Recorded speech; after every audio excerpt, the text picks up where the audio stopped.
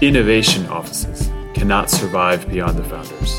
They simply become part of the bureaucracy at that point.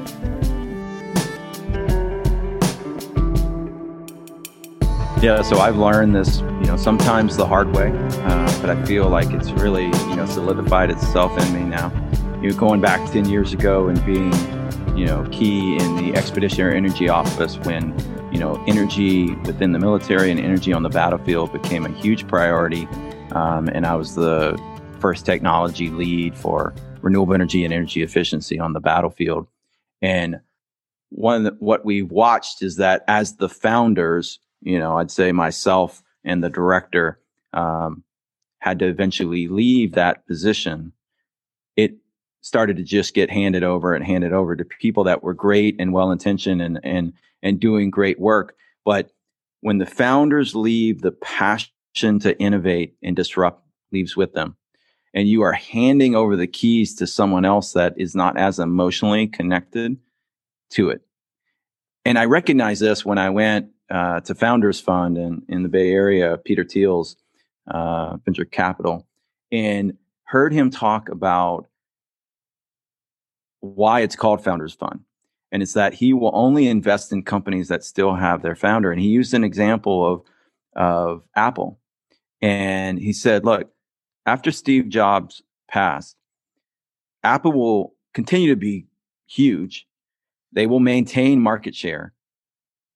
But the passion and drive to break down walls that only the founder brings, that's so emotionally connected to the brand, they will never truly innovate again, disrupt something wholly new. And this is a principle he's watched in Silicon Valley, for a number of years, and he's chosen to only invest in those that are true disruptors at that point. Now, your next CEO walks in and their job is to bring value to the company. Their incentives to change the world are no longer the same.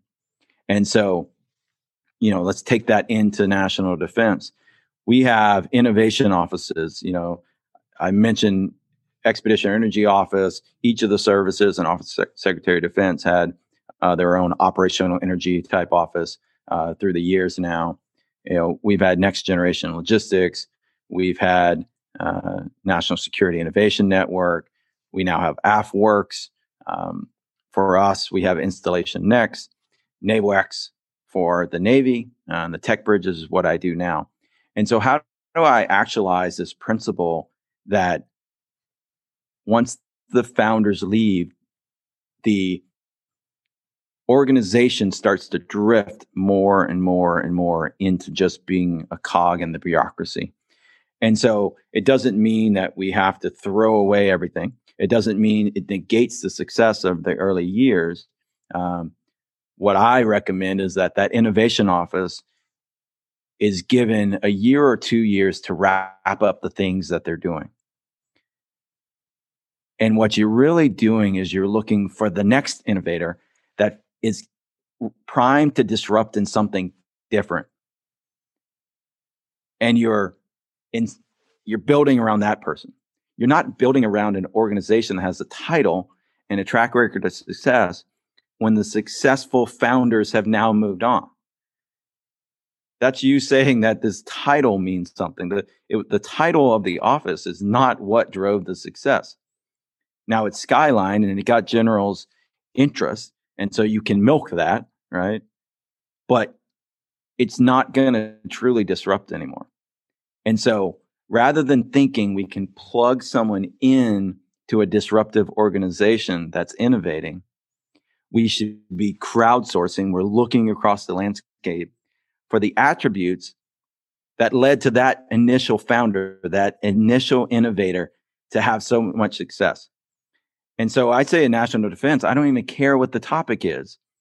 Be looking for that next innovator, that next disruptor, and ride his founder's characteristics to drive change. We're a big organization. We need a lot of change. Don't bring these titles and now say, this is what we do. And I can just plug in anyone. And you might do a great job of finding the next boss, the next director, the next CEO. But it's the wrong ones to think that they're going to continue to innovate. They're going to maintain market share. Yeah, so this hits close to home because I work for one of the ones that you just mentioned.